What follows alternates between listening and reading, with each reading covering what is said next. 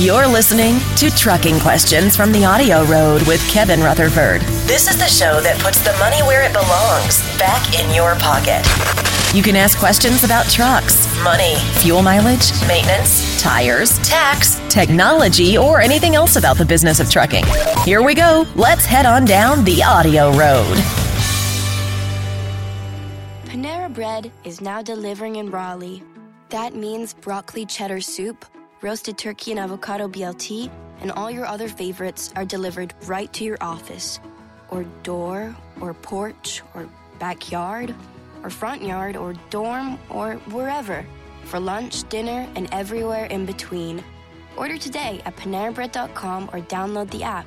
Participating locations only. Panera, food as it should be. All right, everybody, thanks for joining us. Quick heads up, and then we'll get started. We're going to do the first hour, will be the power hour.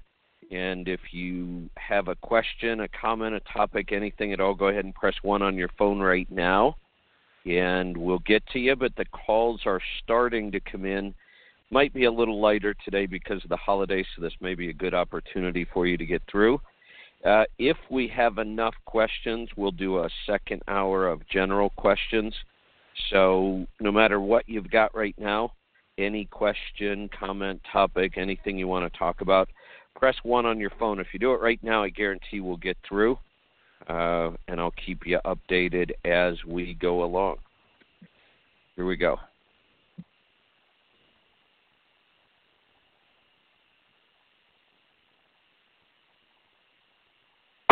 Your money, your taxes, your truck, and your road to success in the trucking industry. This is Trucking Business and Beyond, the show that puts the money where it belongs, back in your pocket. Welcome to my world. I'm your host, Kevin Rutherford. The website is letstruck.com. The show is all about the business of trucking. We take your calls and answer your questions about trucks, money, fuel mileage, maintenance, tires, taxes, technology, health and fitness on the road, getting started as an owner-operator, finding freight, working with brokers, getting your authority, you name it. We'll talk about it here on the show. Today is the Power Hour, so this is the show where we answer all of your questions about engines, performance, modifications, troubleshooting, maintenance, you name it.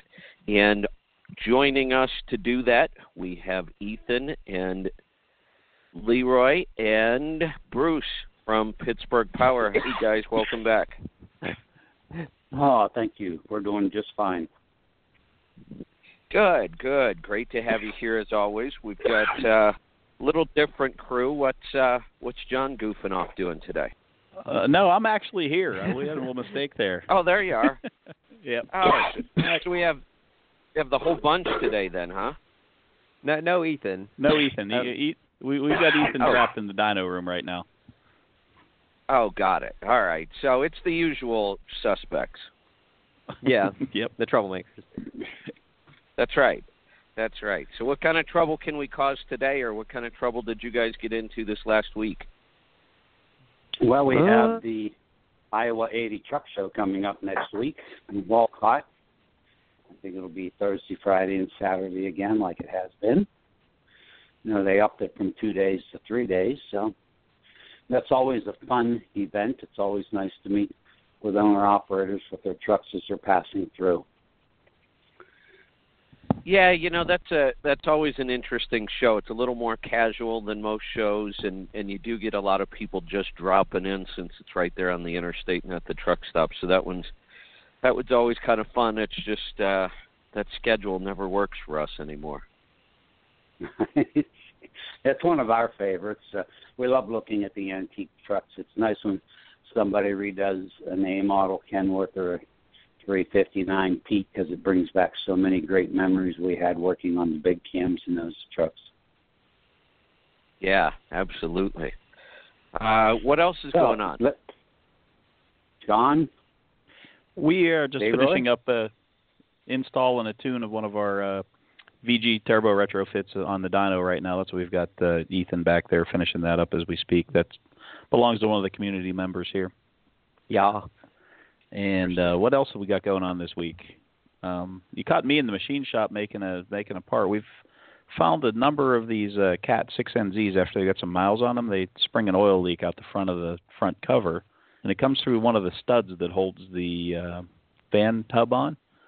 So I've taken to modifying those and cutting O-ring grooves in them and putting them back in with that, and that solves that leak without having to pull the whole front structure apart and reseal it.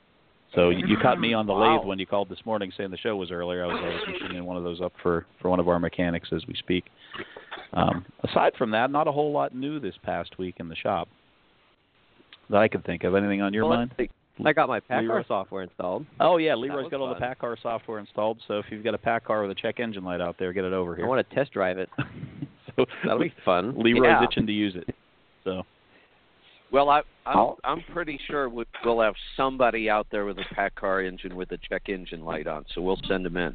I hope. That took me all day to install. That wants to be in vain.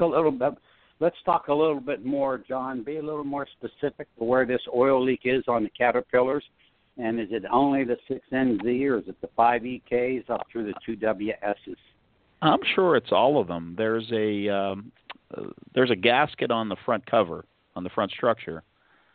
It's kind of toward the center, and there's a stud that goes through it that squeezes the middle of that cover and keeps it tight. And inevitably, I don't know if it stresses from the fan hub or what, but we've seen 4 of them in the last, month and a half or 2 months since we had Pat's truck in here. Was the first one we saw. It starts to leak around that seal there in the center, and it wicks the oil right around the stud. And if you've got a fan hub, like most of them have a slot there, there's no way for it to seal up on the outside against that, and it just pours oil right out of there. No bueno. Yeah, it doesn't work well at all. So that's a big job to pull that thing off and reseal it, and I've got to believe that it'll start leaking again in a few 100,000 miles, to be honest with you. I think just something causes that to move around and start to leak. So, yeah, we just took the stud and I machined some O-ring grooves in it and sized up some O-rings that fit and get a nice snug fit there, and it seems to have sealed them up nicely. The one we did last week was one on one of Kenny Chesney's tour trucks. One of the guys who hauls all of his lighting around came in. Oh yeah, and took good care of our mechanic as well. Gave him a bunch of tickets and passes and things for the. Yeah, gave the whole shop T-shirts and all sorts of stuff. I didn't get a T-shirt. You didn't get? There was a whole pile of them on what? On Corey's desk. So, but yeah, it seems to solve that problem. So if you've got a mystery leak on the front of your Cat, we can tell you exactly where it is or bring it in. We'll fix it for you. Like I said, I'm going to machine up a few of those and keep them on the shelf ready to go in. I'm going to go find some shirts. And so the first time we did that, and the fella came in for a front seal, and when we did it on another customer of ours, we came in and they immediately just stuck a front seal in the thing, and he came back a week later and said, hey, this thing still leaks. And, it turns out it's not the front seal. Got it. This is a great example of why I encourage people to find a really good, and I really like independent shops, and build that relationship. This is a fix you're just not going to get anywhere else.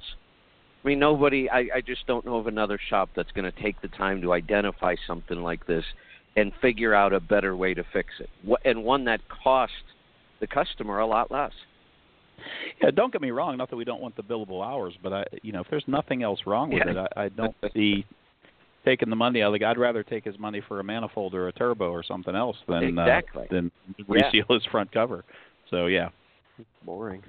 Exactly. But Kevin, this is how we've built our business over the last 39 years. Was always finding cures. We started out finding cures for the NH250s and the 270s and 290s and 300s, small cam engines, big cam engines.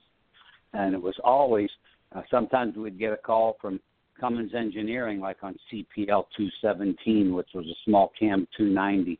And they said, there's nothing you can do with that engine. I mean, it is just a dud.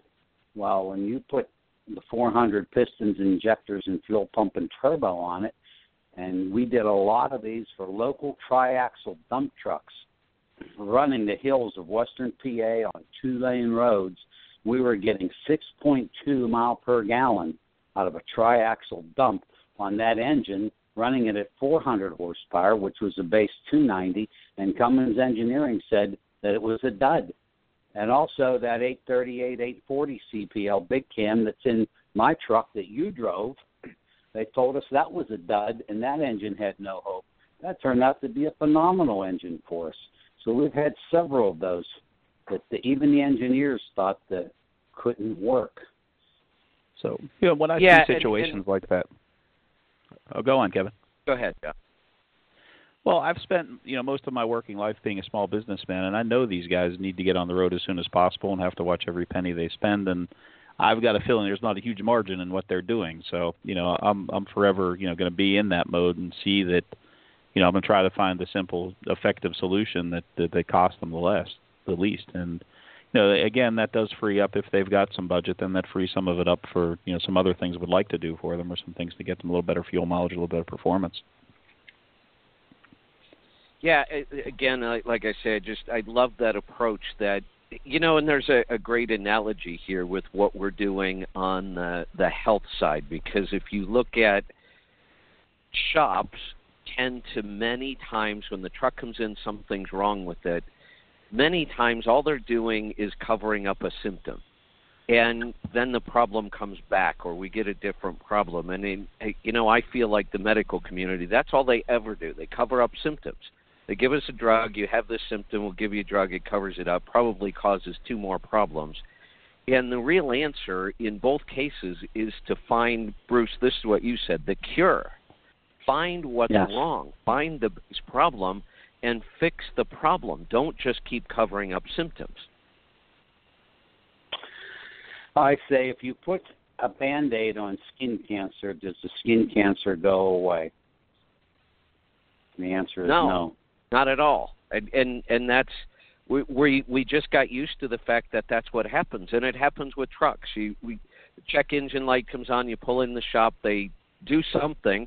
They don't really take the time to find the base problem. What's the root cause of what's going wrong? If they can get the light to go off, it must be good. And you go down the road and, in 100 miles, the light's back on. And we're not getting to the root cause of the problem. It would be like putting a new seal on this cover, John, and you think it's probably going to leak again. I think you're right, because you just addressed the root cause of the problem.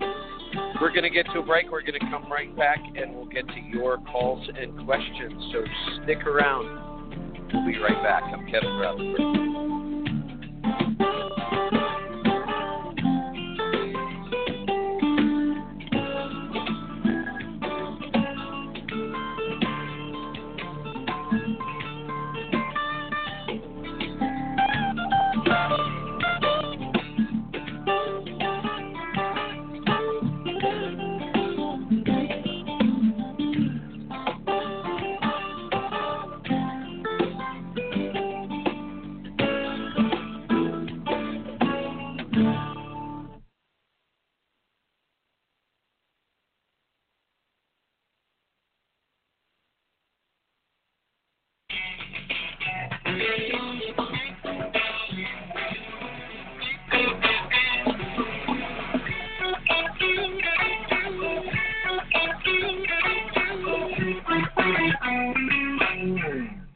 Welcome back. I'm Kevin Rutherford. This is the Power Hour. I've got the guys from Pittsburgh Power here with me. We're going to get to your calls and questions here. Anything else, guys, or should we get to some calls?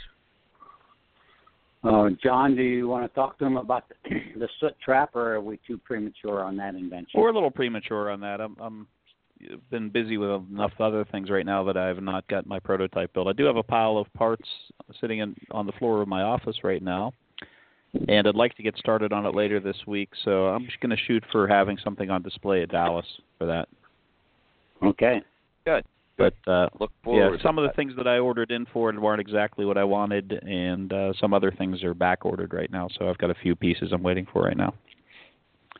And as soon as I get that, I'll assemble that, and we'll test it out, and hopefully have a display model ready for Dallas. Hopefully, that's the plan. Yeah, that's the plan. Right. All right. Plan, well, yep. let's see what kind of questions we've got this week. Let's start off in South Dakota. Robert, welcome to the program. Yeah, hi, Kevin. Thanks for taking my call. I've got a couple of problems with my truck that I think are directly related to each other. First, okay, I've got an ISX. It's got all the emissions removed, no EGR cooler, none of that stuff anymore. For about the last year and a half, I've had back pressure building in my radiator. It'll drop clear down below the sensor, say that I'm low on antifreeze. I open the cap, and it goes right back up to full. Even if it's been sitting off for 2 days, it's still got that pressure. I open the cap, it goes up.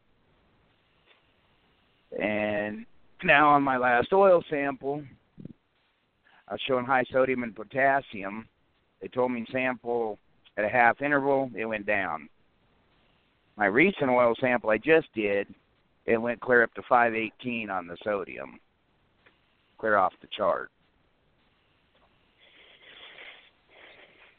Yeah, that's a pretty good indication the coolant getting into the oil. Yeah, we're pretty sure you've got a cracked head. A cracked head. Yeah, that's pretty common on the ISX, especially if you're making any kind of power. What's that? Especially if you're making any kind of power, they crack straight from the opening in the head where the injector protrudes through, right over to the valves, right to the valve openings. Quite often see cracks right there. And so the pressure you're feeling, you're trapping some pressure in the cooling system somewhere. You've got air acting like an expansion tank. So you've got air or compression that came from the pistons sitting there somewhere. That's why the level goes up and down when you open the cap. So you've got some trapped air in there. So it's probably a fine enough crack that you're leaking compression into the cooling system and probably not a whole lot of coolant back the other way because you've got a tremendous amount of pressure in the cylinder and not a whole lot in the cooling system. So it's working like a check valve almost. So you're pressurizing the system with compression, and so you're also leaking a little bit into the oil now. You see the potassium levels coming up, so you've got a little bit of coolant getting into the oil as well. Okay. But with what we've learned from the ISXs, especially if they're making power, they'll tend to crack heads, and depending on the amount of advance the tune that's on it's got in it, it could happen a little more rapidly. If they're doing what, though, crack heads? If the tune has a whole lot of timing advance in it, it increases cylinder pressure. You put the fuel into the cylinder, farther away from top dead center, then you're going to burn more fuel as the piston's on its way up, and you will create a little more cylinder pressure. Heat. And more heat. Yep. More NOx. Okay. Curiosity, how long will an engine last that way before it's going to be a bigger problem? You're going to eventually have some temperature issues, and then the coolant getting into the oil is going to cause you some other issues. So you could, I'd take care of it as soon as possible. You should think about getting that truck into our shop so we can look at the program and see what they did with the timing codes on that engine. Okay. This is also a good time, like today, this morning, dump a gallon of Lucas in that. It'll protect from that from the coolant. Okay. In the engine oil, Lucas? Yes.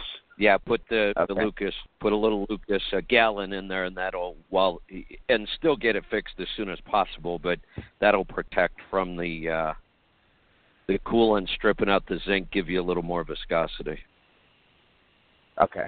I used to run Lucas, and then listening to Kevin kind of didn't sound like I needed to run it unless there's an issue to run it for, but I'll go back to running it. Yeah. Yeah, I don't like running it in a healthy engine because it just increases viscosity, and we don't need that in a healthy engine. But if we get fuel or coolant in the oil, that extra viscosity is nice. Gotcha. Okay. I appreciate it. All right.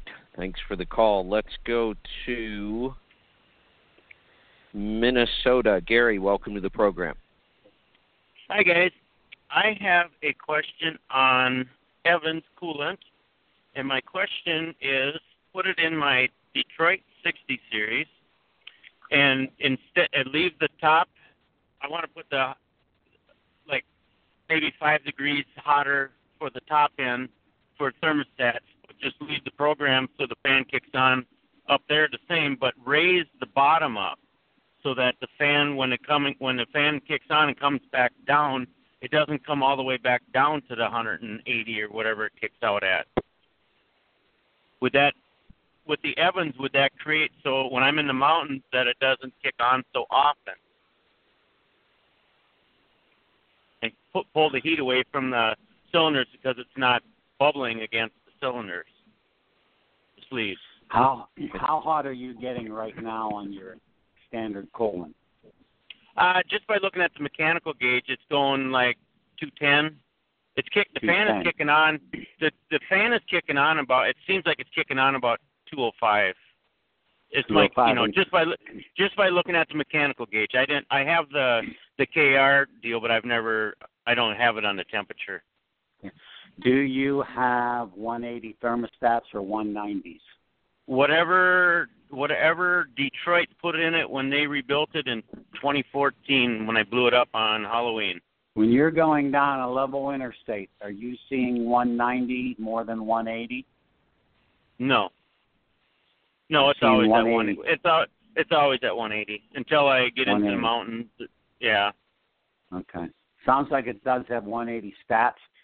It takes 16 degrees to fully open a thermostat. So that means you're opening full at 196. And the fan's coming on at 205. I'm just curious if the Evans would pull the heat away from the cylinder walls better than the normal antifreeze. Now, they say nothing cools better than water. Right. Yeah. The water cools the best, so then the ethylene glycol antifreeze with the water would be the best in cooling. The Evans just doesn't boil. John, do you have any experience in the race car industry with Evans? I do, and it causes me to question you guys using it in the trucking industry, to be honest with you. We should or shouldn't. I said it causes me to question it. The advantage to Evans in motorsport was that it doesn't need any wetting agent, so you don't have any localized boiling. What the Evans does, and Evans is a product called propylene glycol. It's got a much higher boiling point, and it decreases what you call the vapor barrier. So there's a vapor barrier normally if you're running water or either water or ethylene glycol mix. So you basically have what they call localized boiling on the outside of the liners. And that's accepted, and it's accounted for, and we know it's there. And so running at 180 with an acceptable amount of vapor barrier, the internal temperatures are where the engineers want it for the engine. You put the Evans in, you've actually, even though your gauge temperatures may go higher, your actual physical temperatures, because the stuff does not have a vapor barrier, there is no localized boiling, your internal temperatures are cooler. So that may or may not be an advantage. I don't see it as an advantage. I think you're probably a little too cool, and it probably affects combustion in a harmful way. So that's where my problem with the Evans is. If you were to do a proper Evans system, as we had in motorsport, what it did in motorsport was allowed us to run a higher gauge temperature, though our internal temperatures of the engine were, at least in where the combustion chamber is concerned, were where they should be. Now, you've got other stuff that's now hotter than it used to be, which could lead to a problem. But it enabled us to run smaller radiators, smaller plumbing. An old Cummins with a low-flow cooling would be an excellent candidate for Evans, but you'd have to go through and recalibrate everything and get used to seeing much higher temperatures on your gauges. And you'd have to then have the confidence that your the internal temperatures are lower. Yeah, the Evans is taking more of the heat, not the part. Exactly. Yeah, the Evans does take the heat away, so you're going to see higher temperatures. That's my opinion of Evans. That's and I've got a fair amount of experience in motorsport. Actually, good experience with it. The Mazda rotary engines that really had a very small water jacket was nearly enough, and in a huge combustion chamber. That whole thing's a combustion chamber, basically. The Evans really solved the problem for us. But here in trucks, I don't see it. And not to say that if you spent more time on it, you got used to running higher gauge temperatures, you might be able to make it work. But it's something I don't see. Okay. All right. There's the music. Let me get to a break. We will be right back with more calls and questions. Stick around. Kevin Rutherford. Hey, Ken.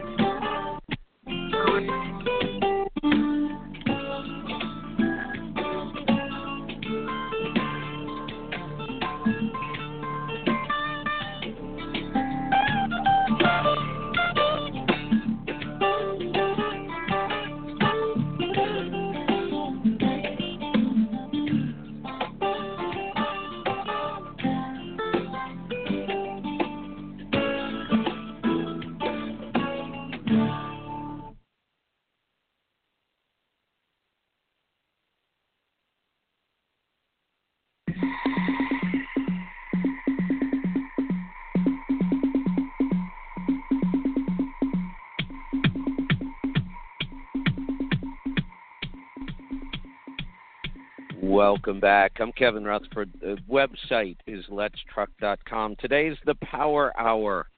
We've got the guys from Pittsburgh Power here. We're answering all of your engine-related questions.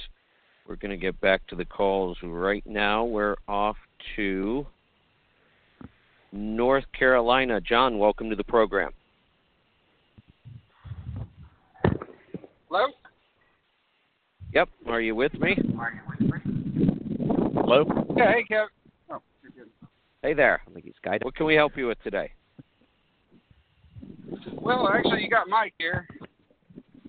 And okay. Well, Mike, your turn. Go ahead. How y'all doing? Good. Well, fantastic.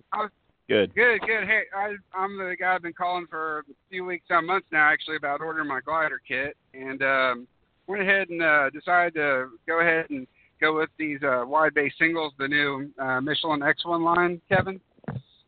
And at first they spec'd the truck with those Goodyear Duraseals, and I was always a fan of going with them, Goodyear tire. But after seeing how good Michelin's been to the tribe and giving away that whole set of wheels and tires at the CMC, I figure I'd go ahead and try these Michelins out.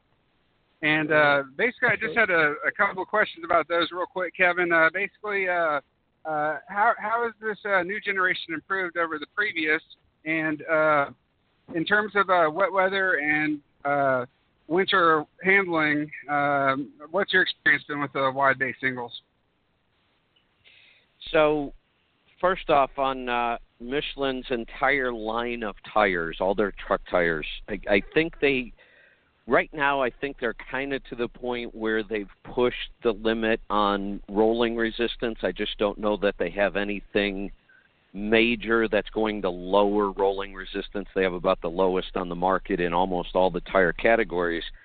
So they turn their focus to tire life on the entire line. So most of their new generation of tires, it has a 20 to 30% additional tire life over the previous version. And in most of them, they either kept the rolling resistance the same or it might have gone up a point or two, not enough to worry about it. So that was their big push in all the new updates, was extended tire life. And so far, the results we're getting back are pretty darn amazing. On the new generation steer tires, we're seeing guys get well over 200,000 miles on a steer tire, which is just amazing. And the drive tires so far seem to be returning the same kind of result. So just better value. We keep the good fuel mileage, and now we have a tire that's lasting a lot longer. So that's really what you're looking at in their new line of tires. As far as handling goes, this was where I got the chance to go down to their proving ground and on what they call their wet track. So it's this oval track, and they've got the biggest sprinkler system I've ever seen in my life, and they literally flood the track. And the sprinklers are going the whole time you're driving on this thing, so it's kind of a wild ride. And we were able to we did it on a straight truck. So it was a Class 8, but they put a straight truck body on it, and they set up two of them. One of them with good Michelin duals. These were really good tires. And then the Michelin wide singles.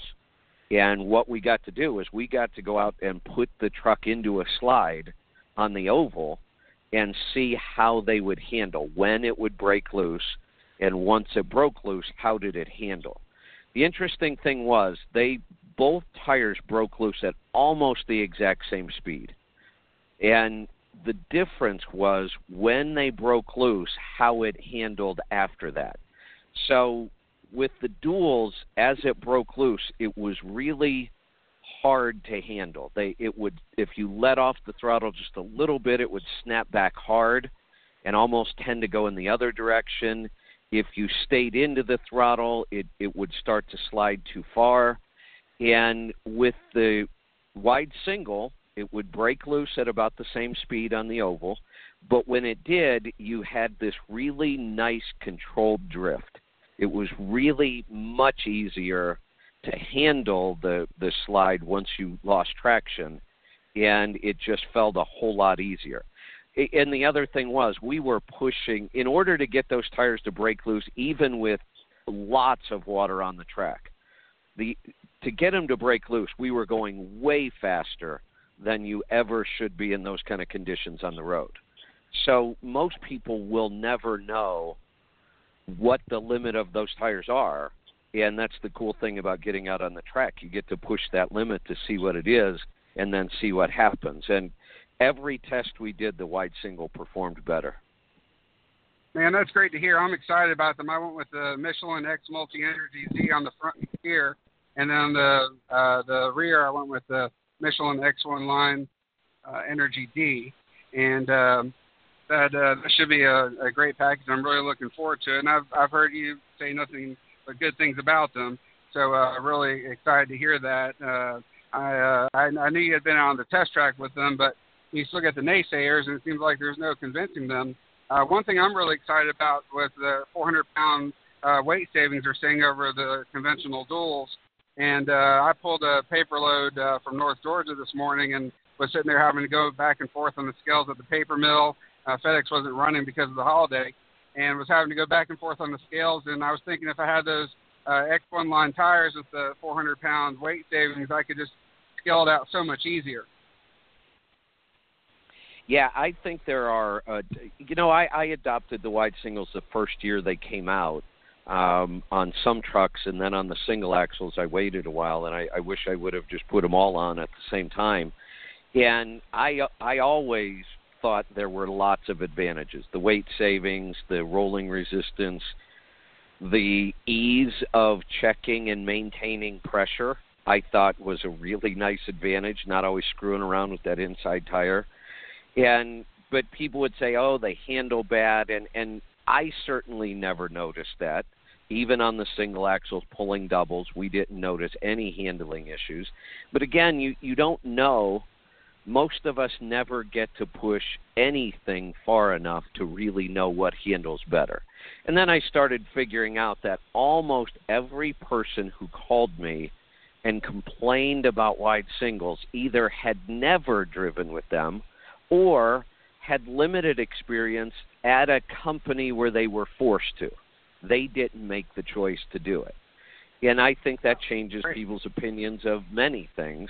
And I almost never get somebody, an owner-operator, who made the decision to switch to wide singles. I almost never get them as complainers or switching back. Every once in a while somebody will say, well, I just didn't like them and I switched back. But it's pretty rare. I was surprised to see Michelin's offering a guarantee. If you don't like them, they'll buy them back along with the rims and buy you a set of duals, which I think is really putting your money where your mouth is. But I really appreciated what they did for that, whoever the owner-operator that won that set of wheels and tires at the CMC. So I wanted to support them because they support basically our group. And now this lodger is going to be decked out, man. I went with the Pittsburgh Power dampener and balancer. I know how important those are. Going to have a Made in American dampener.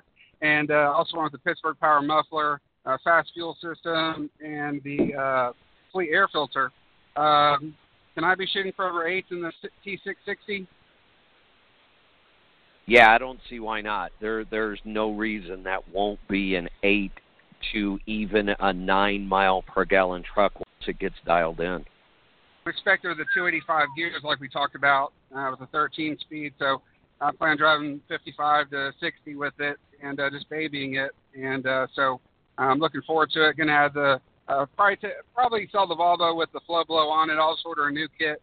Probably go ahead and add that with the wheel covers. And so I can hardly wait. I'll keep you guys updated. But I appreciate everything y'all do, and thanks for your time.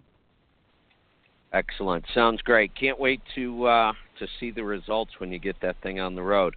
You know, John, you with all your racing background, in racing, that's what you guys always do. You push everything to its limit. You know exactly what the limit is. And in trucking, we almost never do that, whether it's performance or handling or fuel mileage. We don't get that opportunity. That's why it was so much fun for me to get to go down to the track there at the proving grounds. That had to be. Did they have the truck outfitted with a data system and everything, too? Did you get to look at any of that stuff? We didn't. We got to do a ton of different. We did the flooded oval track, and every track was fun. We got to do it in cars too, because they have them set up, and they have cars set up to show different things. It was interesting on the oval track with the car. What they were showing us was when people replace 2 tires only, because on cars they tend to wear on the drive axle faster. The whole point of their test was to show you where you should mount the new tires if you're only going to do 2. So they set up a car with the 2 new tires on the front or the 2 new tires on the back, and then sent you out on the track until you crashed. So it was kind of fun, and then we got to do it in the truck too. Yeah, so there's the music. We're going to come right back and get to some more questions. Stick around. Kevin Rutherford.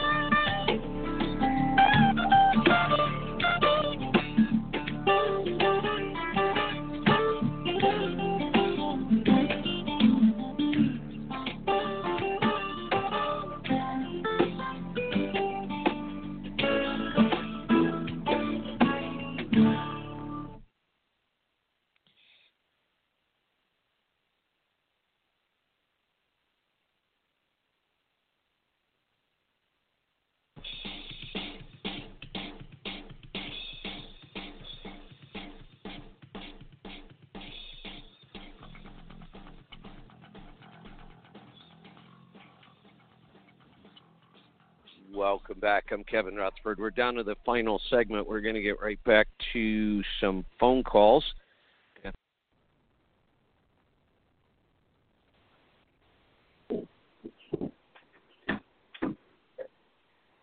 Went from track to track, and we got to do it sometimes in cars, and then with the trucks we got to do just some crazy stuff I would never do. It wouldn't even come close to pushing the limits like that out on the road, but it was fun to be able to do it on the track in a controlled situation. They didn't have any real data loggers on anything that we were doing that day, so it was just the experience of what you got to see happen when you pushed it that far.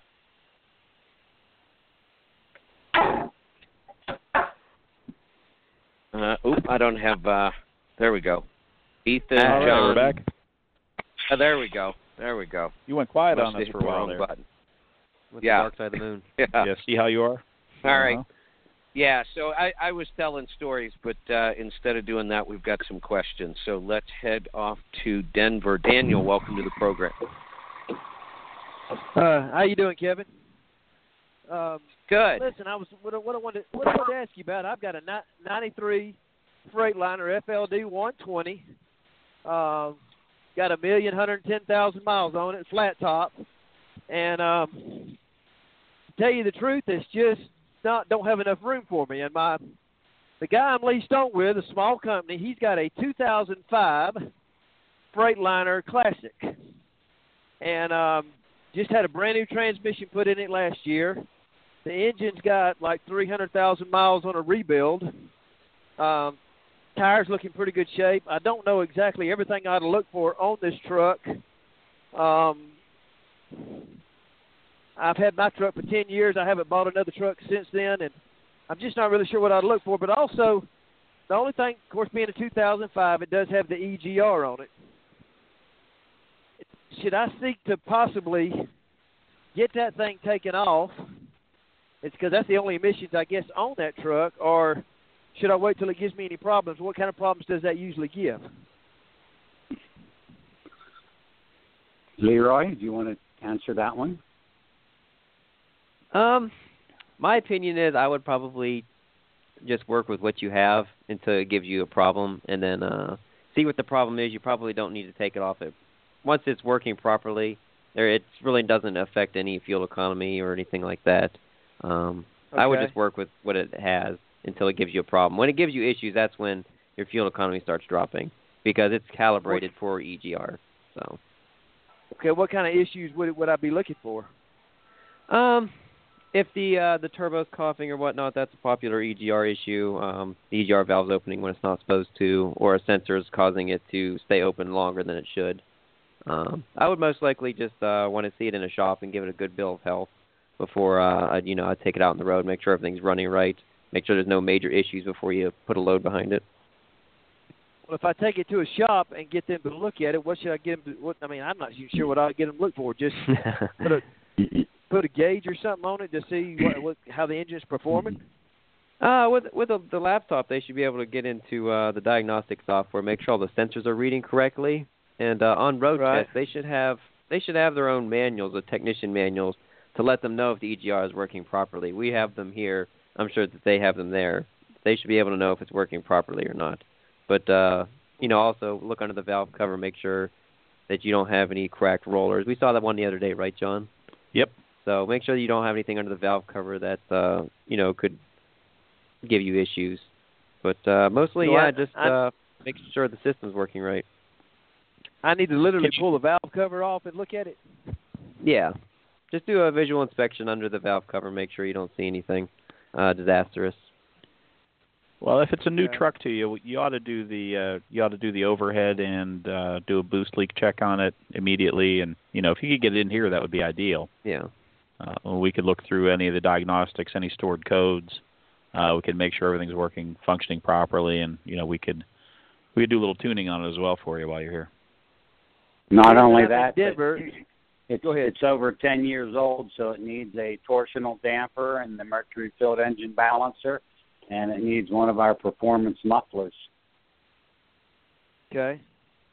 And if I can make it up that way, just so I've got some money saved up. What kind of ballpark are we talking about to do a check like that and a muffler and everything like that? Just a ballpark. I'm not asking you to. I'm not going to hold you to nothing.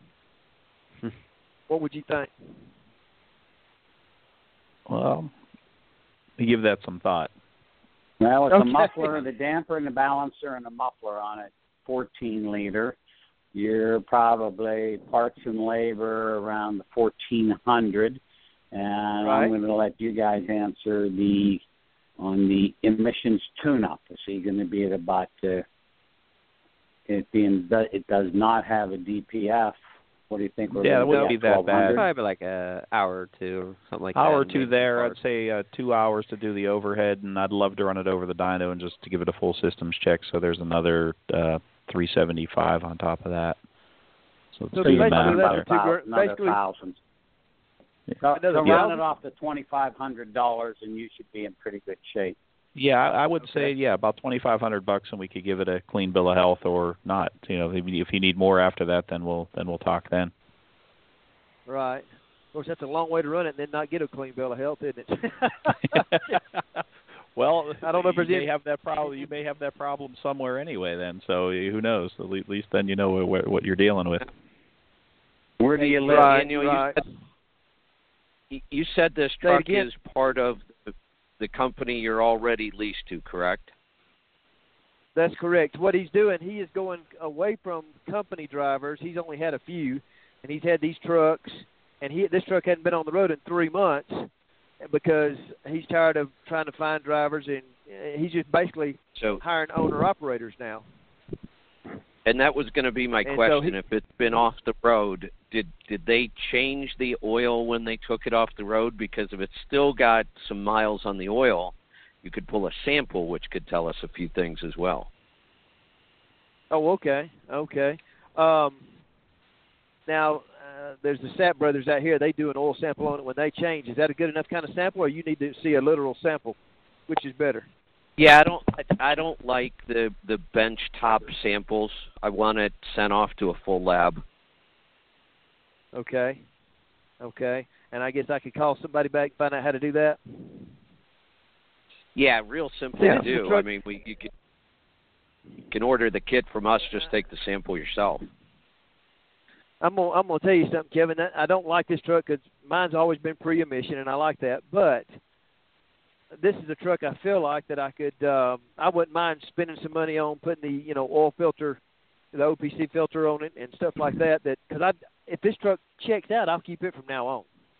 And our long time. Well, plenty of room in it. Go ahead. Yeah, as far as the emissions, these guys are dragging me kicking and screaming into the fact that they're getting a handle on this and they're making these engines run right. And that's all I've been asking for. Just somebody make these things run right, and then I won't have a problem with them. And they've really come a long way. So I am starting to say, when you find one of these and it looks like a good truck and you're willing to do all the stuff they just talked about and then stay up on it, and it's not that big of an expense. If you stay up on it with their maintenance program, it's really working out well. So again, I'm kicking and screaming the whole way, but they're starting to bring me over to the dark side.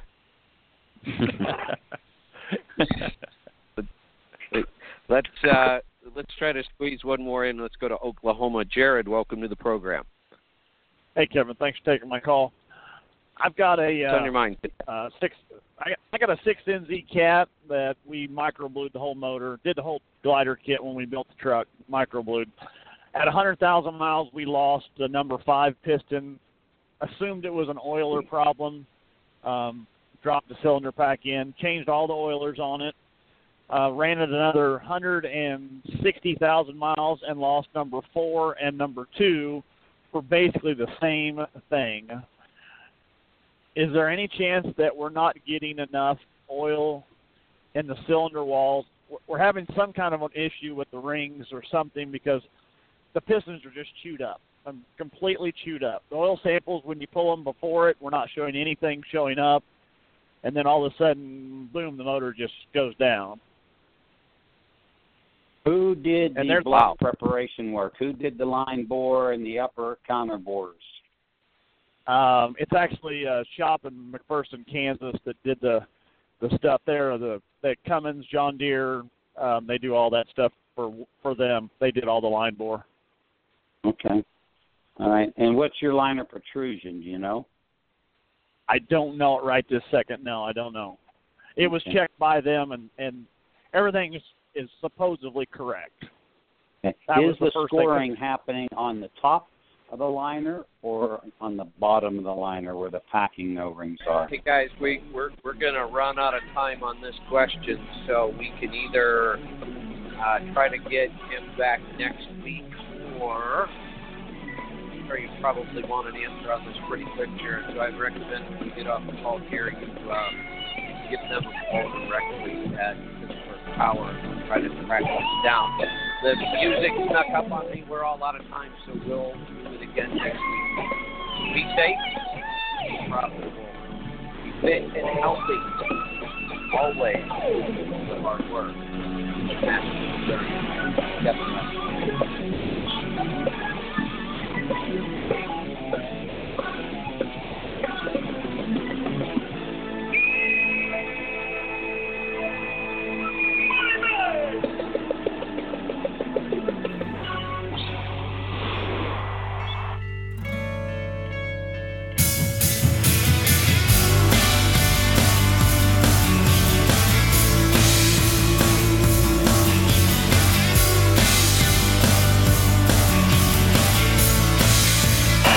Thanks for tuning in to the Audio Road. If you have any questions, give us a call at 855-800-FUEL. That's 855-800-3835. Check out the website at letstruck.com and find us on facebook.com/letstruck.